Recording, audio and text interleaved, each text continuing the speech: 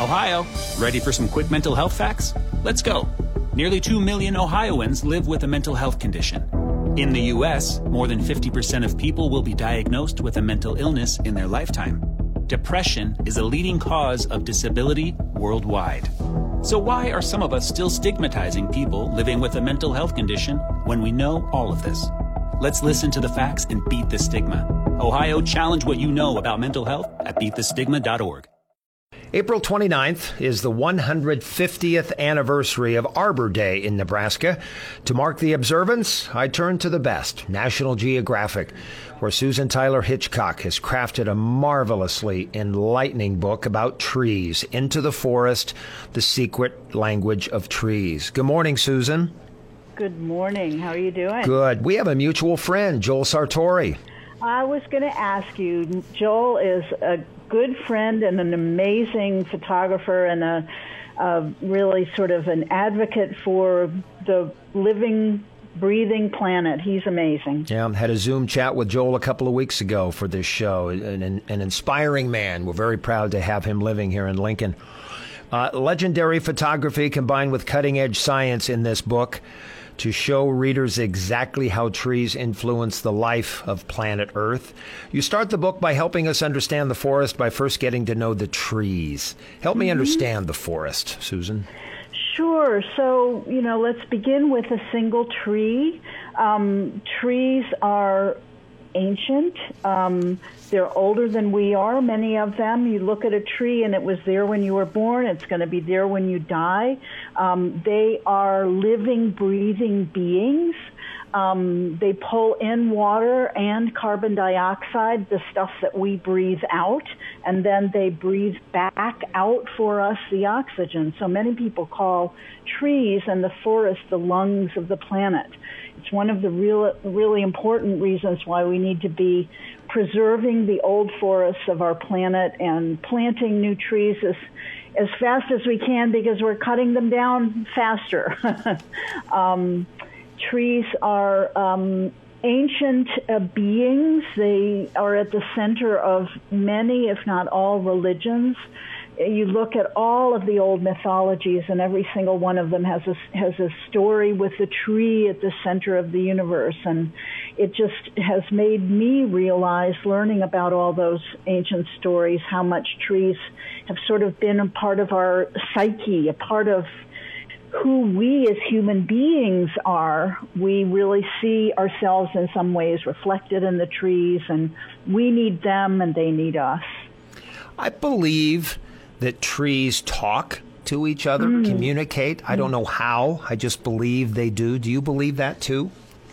I believe it, and I also have found some science going on that proves it. Really interesting work. One of the classic observations, scientific experiments, went on in the African savanna, realizing that acacia trees in the savanna, which are the favored diet of giraffes, have a way of speaking to one another through the air. When a giraffe comes and starts nibbling on the leaves of one acacia tree, that tree responds by putting off volatile essences into the air that move to the neighboring trees and basically say to them, there's a giraffe eating me, watch out, it might come and eat you. The responding trees actually develop a bitterness, instantaneous bitterness in their leaves that discourages giraffes from eating it. So in that way, there's an example of trees speaking to one another through the air, and I'm sure there are many other examples of that we don't even know about yet. More recent exploration has shown that trees also speak to one another, communicate chemically underground.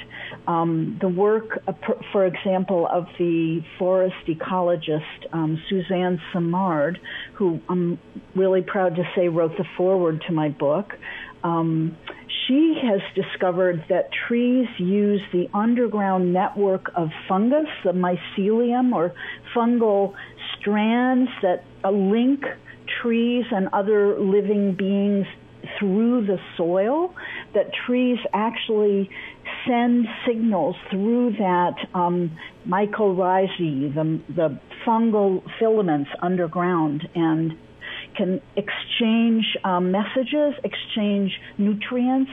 Sometimes the messages are alarm messages, as in parallel to the acacia trees, but sometimes they're actually nourishment, sharing and caring for each other. And Suzanne Simard talks about mother trees, which are the big old trees in the midst of a forest, and how they really end up being the source of nutrients for all the other trees around. It's quite lovely and important work that she talks about in her book, Finding the Mother Tree. Suzanne Simard, of course, wrote the foreword for your book. She is professor of forest ecology, University of British Columbia in Vancouver. And there's a lot that she says in about 3 or 4.5 pages in the book. We're talking about Into the Forest, the Secret Language of Trees. Susan Tyler Hitchcock joins me. In your book, you talk about extreme trees, some of the world's most remarkable trees. Tell listeners about Pando. So Pando is a single tree, a single organism in Utah. It's an aspen tree, and that kind of tree reproduces itself by sending up suckers, shoots, through the ground. So Pando is it's considered the largest organism in the world. And it's an aspen tree in Utah that stretches for acres and acres and acres. It is actually now, to some degree, endangered. The creatures around eat the sprouts, and the human development around is really damaging the habitat. So there's an effort to save Pando, and one hopes that that's working out. But it's pretty amazing. There are a lot of other trees that are hundreds of years old, as Pando is probably thousands. The trees are just remarkable that way, in the sense that a particular species of tree in the right place can live for centuries. And one thing that I find really interesting, how do we even know how old a tree is without cutting it down and counting the rings, which is sort of what we all learn about in grade school, but that's one way of figuring out how to age a tree is to count the rings, each ring actually representing a year of growth.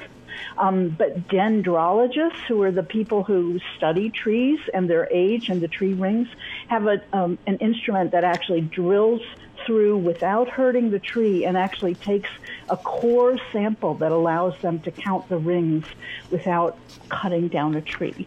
So that's one reason we know that some trees that exist in this world are hundreds, if not thousands, of years old. Yeah, you mentioned in your book the tree that is almost 5,000 years old, the Prometheus. Yeah, that and others. You know, I have a feeling that we may not have even discovered the oldest of trees, because they've sort of found places that we don't go to, because human beings tend to be rather heartless in their in their way of cutting down trees. And actually some of the oldest trees have been cut down by people who are just exploring and saying, oh, look at this old tree, let's figure it out. So pretty remarkable. And you know, I also think that that's one reason why these trees have found their way into legends and fables and mythologies, because they do represent eternity in a way. They represent life without end in a way. Yeah, wrap your mind around this one, listeners. Prometheus had already taken root when construction began on the first pyramids in Egypt. Yeah. That's pretty amazing. That's a single tree, still alive. Yeah. Yeah. Susan Tyler Hitchcock. I like to say that if it weren't for the fact that wood rots, we would talk about a wood age even before the stone age, because wood had to have been the first material that we made tools from. In fact, we know about primates that use wood as tools. And I'm sure that human beings were using wood as tools long before they were using stone as tools. Susan, I'm always interested in what fascinates experts. So with all you know about forests and trees, what fact or phenomenon just blows you away? You know, I don't know. Maybe this says more about me than about trees, but I keep coming back to this idea that every single mythology in the world has a tree at its center, and that we human beings have used trees in our myths, in our metaphors, to talk about our own world. It's sort of like the trees are a reflection of who we are. Think about it. We talk about branching out. We talk about working at a branch office. We talk about going out on a limb. There are so many ways that trees have imprinted their way of life on our way of life so that it's an intimate relationship. This book is a slow turn, folks, so take your time, appreciate the magnificent photography, the inspiring text. I'm going to use it by having it be the last thing that I read before I lay down to go to sleep. Put it on the nightstand, and no doubt we'll sleep a little bit easier, I think. So, Susan, thank you for that. Susan Tyler Hitchcock. The book is called Into the Forest, The Secret Language of Trees. Susan Tyler Hitchcock on Lincoln Live. Thank you, Susan. Thank you so much. Good to talk to you.